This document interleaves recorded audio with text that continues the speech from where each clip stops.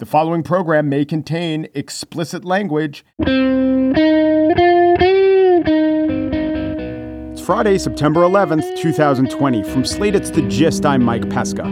Yesterday, the Trump administration lost again. This was its attempt to futz with the census, changing who's included in the census numbers that determine each state's share of seats in Congress.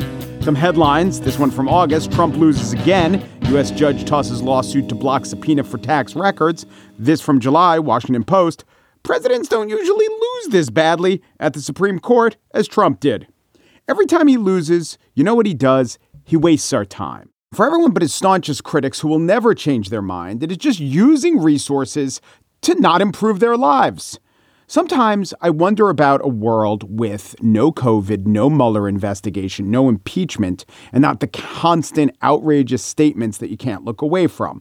Just evaluating Trump as a guy who's trying and not doing his job very well. Against that guy, I think the Democrats could mount a good challenge. A news report about what the Democrats' latest talking point or attack would go something like this.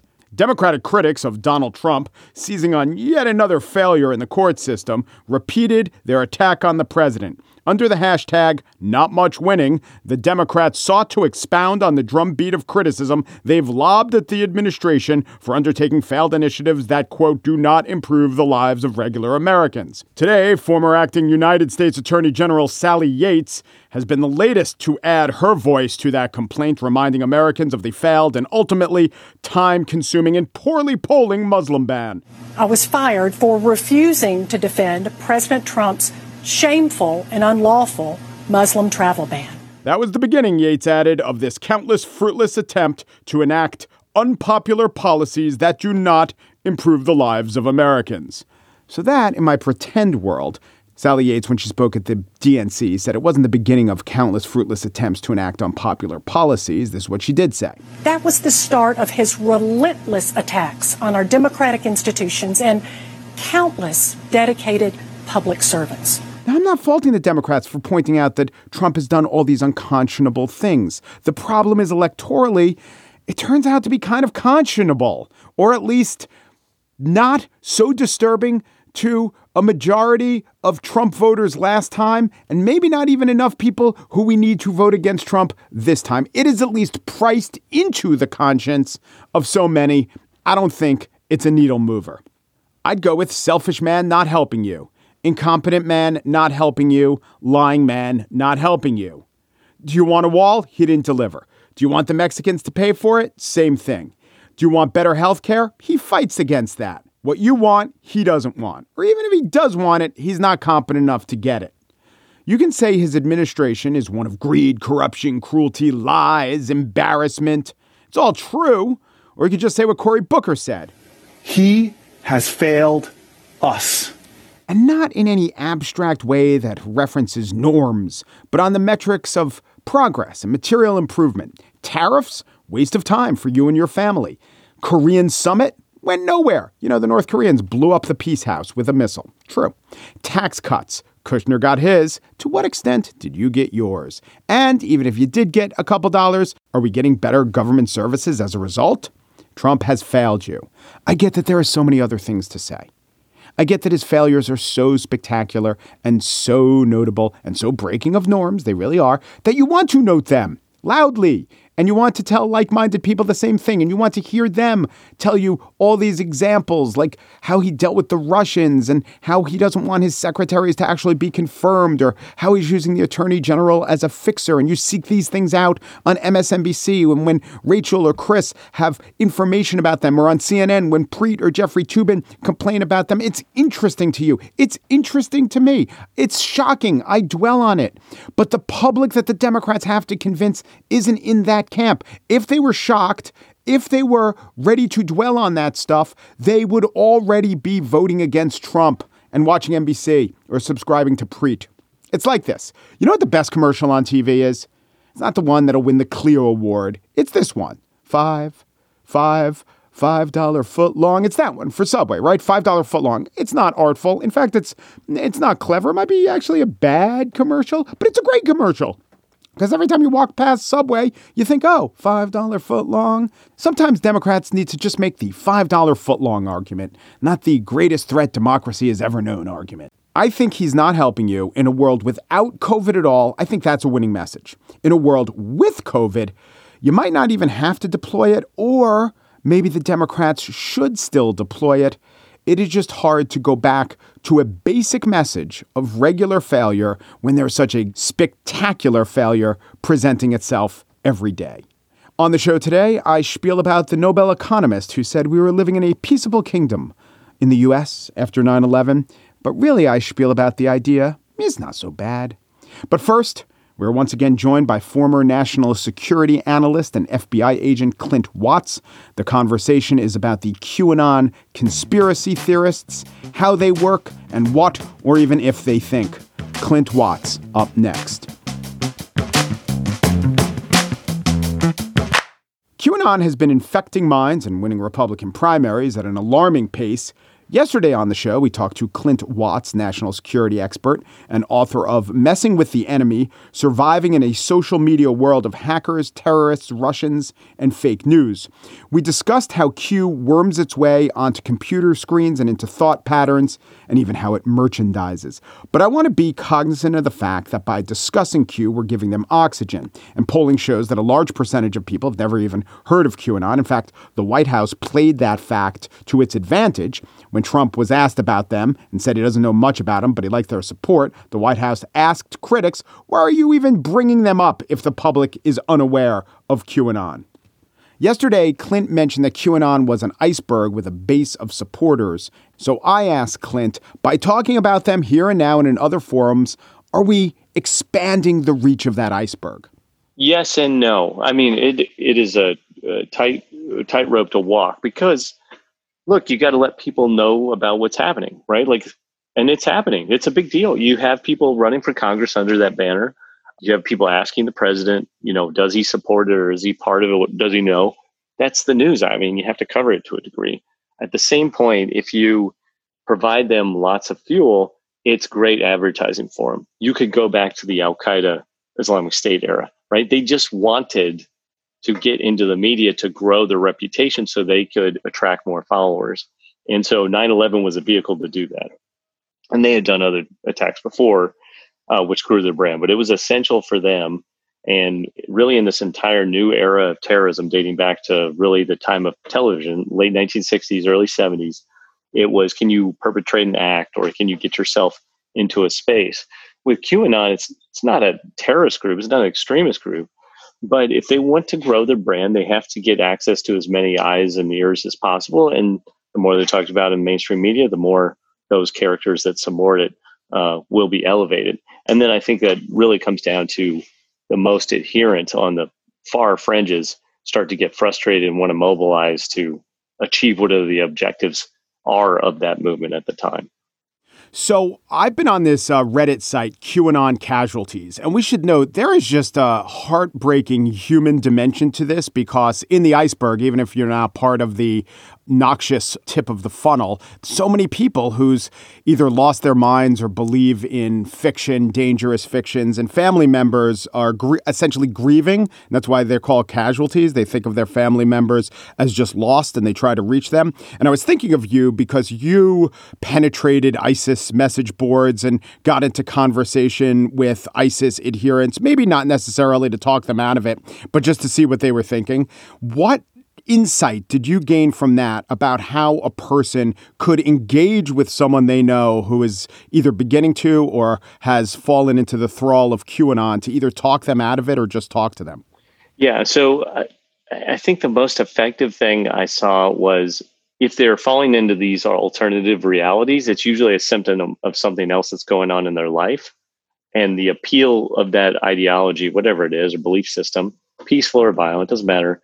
What you tend to see with these people, if they move from one to the other, so they're open to what they call moral change or new ideologies. And so when you watch them, they'll kind of move from one thing to another and they're super intense into whatever it is they're doing.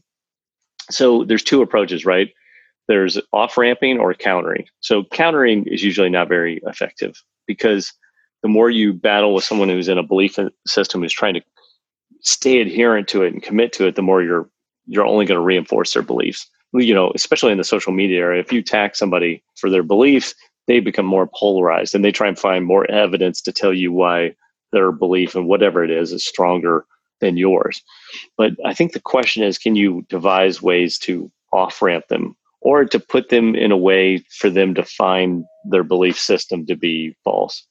A great example of this is a lot of the prophecies in QAnon, right? And it doesn't work exactly. They're pretty brilliant. The propagandists are pretty brilliant at reframing the narrative when whatever they say is going to happen doesn't happen. They're pretty right. They get one totally wrong, and then they introduce this theory that we have to have a couple false flags just to test your belief system or to test the media. Yeah, so it's unbelievably unfalsifiable. Right. I think with your family member who's fallen down this path, right? Like it's two things. One, pin them down on something they say is going to happen. And this will happen, and they'll say, "Oh, we're going to find out that Q is the deep state.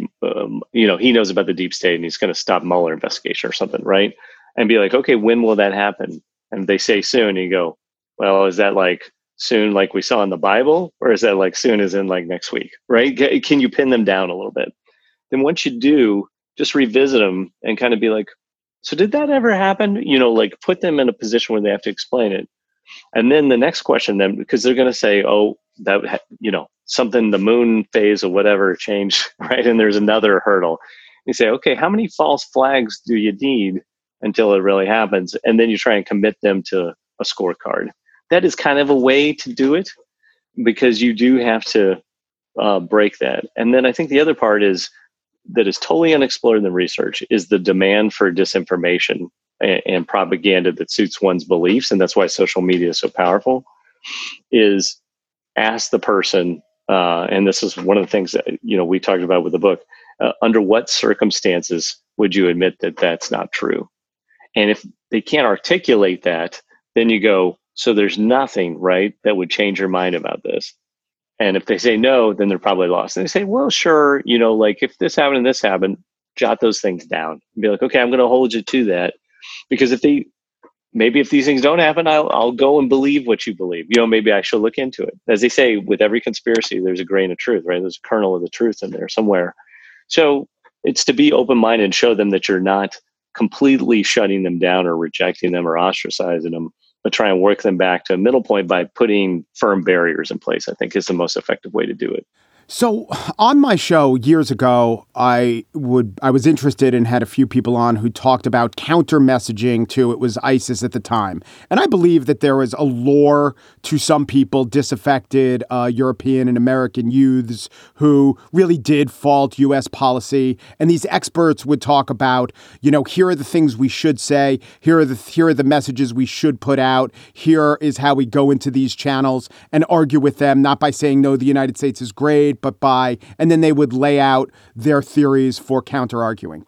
And I don't know if that did work or could work. The way I see it is, ISIS was defeated on the battlefield and they became less of a draw to someone who hated the United States. Is there actually a playbook for effective counter-messaging to anything like this? So people won't like this answer. I'll just warn you. But at one point with the ISIS stuff, counter messaging was ineffective, right? And we didn't really have a strong hand and we had no real way to broadcast it. And it's also a part of the world that's very austere. So, North Africa, the Middle East, South Asia. So there was an interesting thing that happened in the terrorism space in Algeria, where they had a problem with a group called the GIA, which was a forerunner of Islamic extremists that ended up in Al-Qaeda. But what they did was they said, okay, you know what? We're not going to fight you on this. We're just going to let you have your little mini emirate of this caliphate in this town, and you guys govern yourself, but we're going to wall off the entire town. And so you can live by the messages of your prophet and the rules of your belief system, and just leave us out of it. And it immediately started to die of its own weight. And so it was a reverse psychology kind of strategy, right?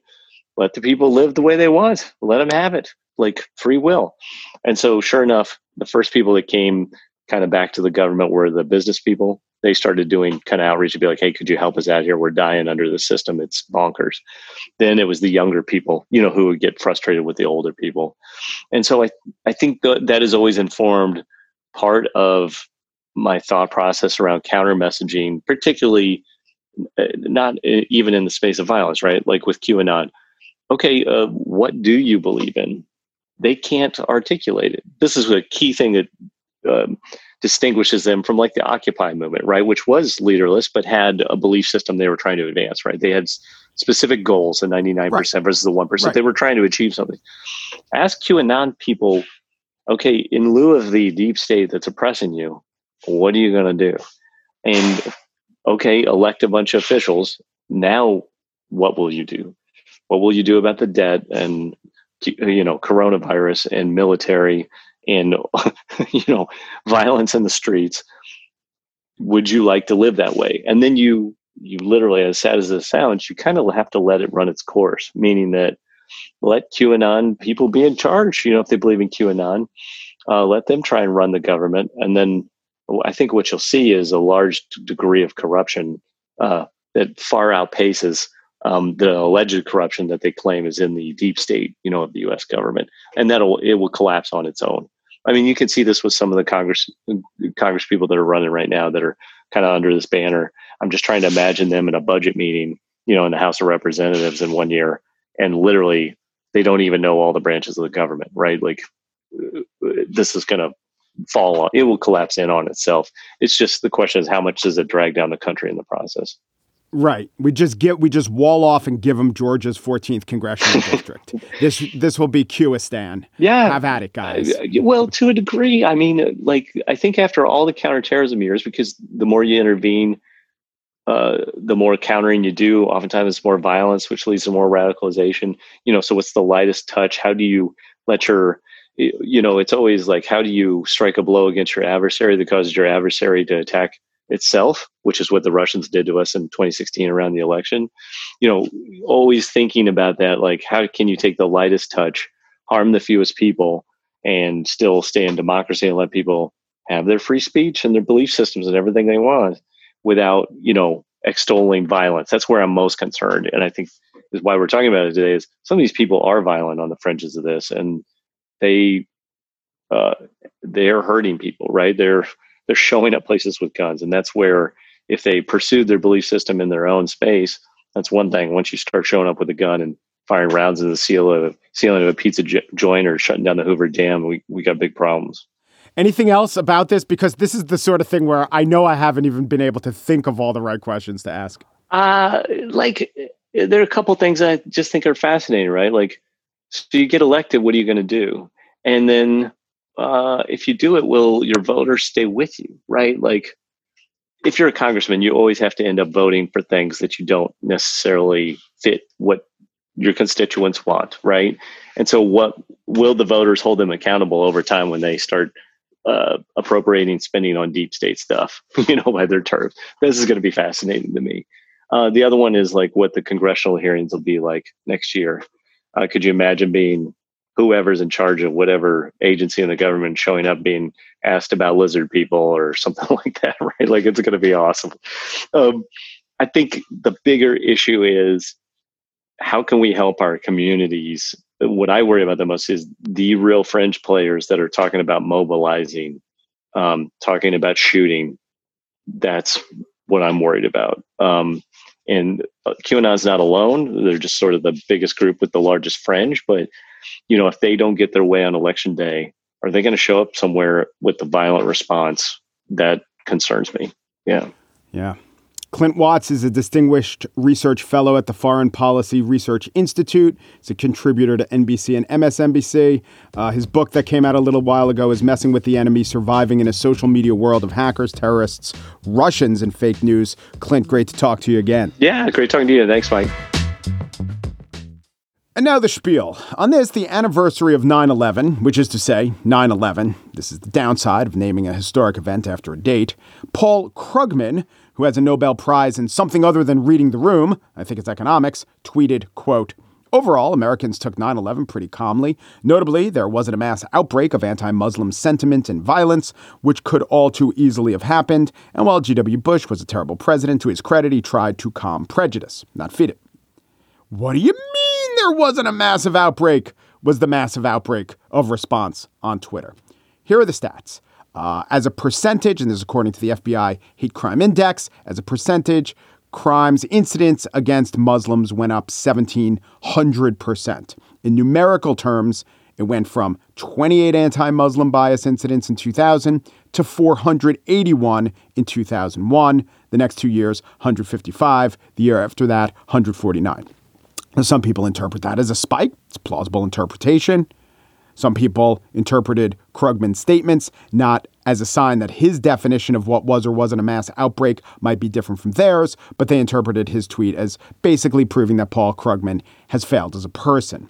April Rain, Twitter bio, diversity and inclusion advocate, culture commentator. She, by the way, is the one who coined the Oscars So White hashtag, writes, Paul Krugman clearly has no Muslim, South Asian, Middle Eastern, Sikh, brown-skinned, Arab, turban, or hijab-wearing, or black friends, implying that this would be the one time that insensitivity could be defended with the statement, some of my best friends are Muslim. But you know what? There either was a spike or there wasn't a mass outbreak or no mass outbreak. It doesn't really matter what Krugman's friendship circle looks like. And of course, I'll caveat everything I've said about the crimes and the crime reports by saying the FBI isn't great at counting all crimes.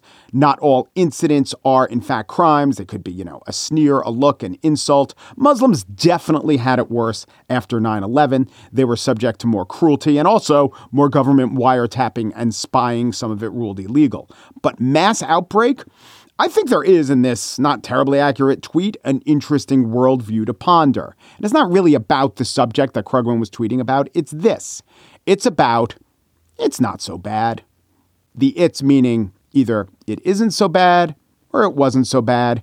Just the idea of thinking that things aren't, isn't, or weren't quite so bad. There's a cadre of people who will always say it wasn't so bad. I'm often in that group. In the it wasn't so bad crowd. And for years, the it wasn't so bad contingent boasted many prominent, respected voices. Oh, maybe so many of them were white and male and straight, thus getting a leg up, though there are plenty of people who thought and think it's not so bad, wasn't so bad, who aren't white and male and straight. Maybe people think this because of their generation, i.e. boomers, who by objective measures got most of the economic benefits of post-World War II growth. So for them, maybe it wasn't so bad. The wasn't so badniks now age 40 to 70, which mean they came of age between 1975 and 2005. And you know what? In those years, I was there. Things weren't so bad. Or in the case of global warming, they were so bad we just didn't realize it. Steven Pinker writes big books on it wasn't so bad, and people hate him for it. I say it wasn't so bad. Sometimes I say it's not so bad. Gets a lot of criticism on the show. That's easy for you to say, come the counterclaims for whom it might just be so bad. Or, and I think this is a big thing, the social rewards for thinking things are bad or are terrible might be changing. You see, I think the incentives used to work in the direction of rewards for pointing out that things aren't so bad. There would always be an outlet willing to publish, maybe even eager to publish or air, the countervailing opinion based on facts and stats that things are doing better than you might think. Air disasters are at an all-time low. Child abductions are extremely rare. Crime, it's really coming down. The average person now is at their fingertips more information than the richest, smartest, and most plugged-in people in the world had for 95% of humanity's existence. But now the incentives are working the other way. We should stop pointing out how good things are. Things aren't good. Trump's not good. The climate's not good. Racism isn't good. Wealth distribution isn't good. Well, what about air disasters? They really aren't happening. Here's a better angle. The carbon cost of air travel is a disaster itself. All right, what about crime being down? Now it's up. Or the real crime is over-prosecution of crime. Or we've criminalized the wrong things. Some of those points are good ones, or at least good ones to strongly consider. But the problem with antipathy for thinking that things aren't or weren't so bad is that sometimes, just in point of fact, as a reflection of reality, things really aren't so bad. or they're just as bad as they've always been, which is to say, not really that bad. I mean, lifespans, leisure time, they're increasing, as is your chance of surviving childbirth and not dying of dysentery. And of course, being able to listen to entire podcasts, which are free and break down every episode of Top Chef. Sometimes it's only in retrospect that we could go back and say, I guess things weren't so bad. Like the national debt. It is really big, but is it really so bad? And the hole in the ozone layer dominated my childhood. Really not that bad. The trade deficit is not so bad. I mean, it's unbelievably large, but it's just not so bad for you and me. It really is more complicated than just acknowledging here are the things that really are bad, here are the things that aren't. What I'm really trying to do is put my finger on what the default setting is. What is the general disposition that is most likely to earn you respect as a serious thinker or just someone who gets it? And it's true that not so bad has long been the refugee of the comfortable, because for the comfortable, it wasn't so bad. What's going on outside the protective gate or the moat might not seem like that big a deal. And now that the guardians of media aren't all the usual older white people trying to scare other older white people, news events are being covered in ways they haven't been before. Or sometimes they're being defined as not news. I'll give you an example. You probably heard the story of an editor of a Kenosha newspaper. He was the only black employee, and he resigned after his paper ran a headline about a speaker at an anti-police violence rally who urged violence against the police. And that story was headlined, "Watch Now, Kenosha Speaker. If you kill one of us, it's time for us to kill one of yours." But at that rally, the majority of speakers were of the opposite opinion, and they said so, and they were more prominent. Nobody even knows who that speaker is. And so the critique was the newspaper should not have run the story with that headline. It should have emphasized that most speakers were urging calm and nonviolence, and this is the exception. Now, I have to say, this whole affair has been treated in the media as pretty much a vindication of the black editor who quit. The sentiment is that it is wrong to cover that one statement calling for violence instead of the many calling for nonviolence. And that is a change. That is an absolute change.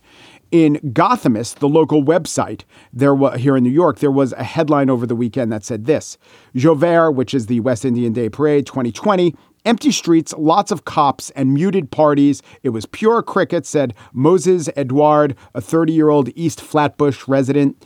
Nothing but police. Now, lots of other outlets didn't concentrate on the non-news that Gothamist emphasized. What they concentrated on was the fact that in one of the rare marches of this West Indian Day Parade, 5 people got shot, including a 6-year-old. And Gothamist did mention it deep in the story, but the main point was that Joubert was mostly a tame and muted affair. At first, I was baffled by it, and I just said, well, that's poor news judgment, how Gothamist played the story. But as I started to think about it, I realized it's part of a trend to de-emphasize as a big inflammatory story something that paints minority communities in a bad light, if that is indeed the exception of the overall event. I mean, personally, I think shooting a 6-year-old is newsworthy and contradicts the idea of a calm affair. But my way of looking at the world is waning.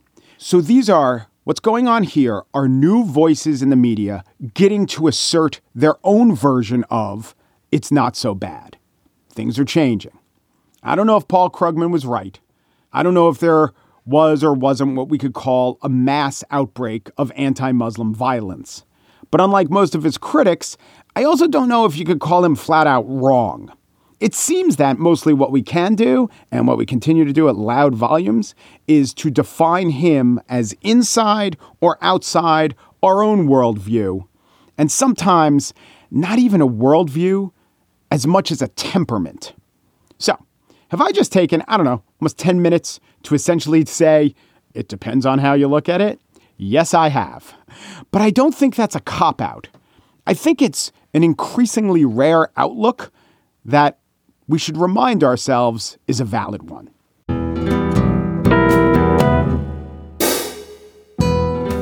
And that's it for the show today. Margaret Kelly does indeed produce The Gist. She will prove as much on Monday. Daniel Schrader produces The Gist each and every day, sometimes into the wee hours of the morning, sleeves rolled up. Lori Galaretta helped this week in a Eckhart Tolle, Power of the Mind kind of way. Alicia Montgomery is executive producer of Slate Podcasts. She thinks about fatty foods, but they weren't so bad. The Gist. If you're upset, what Paul Krugman, winner of the Nobel Prize in Economics, said about 9/11, you're gonna hate what Nobel Peace Prize winner Yasser Arafat said about commemorations of the raid on Entebbe. Umperu Deperu Duperu, and thanks for listening.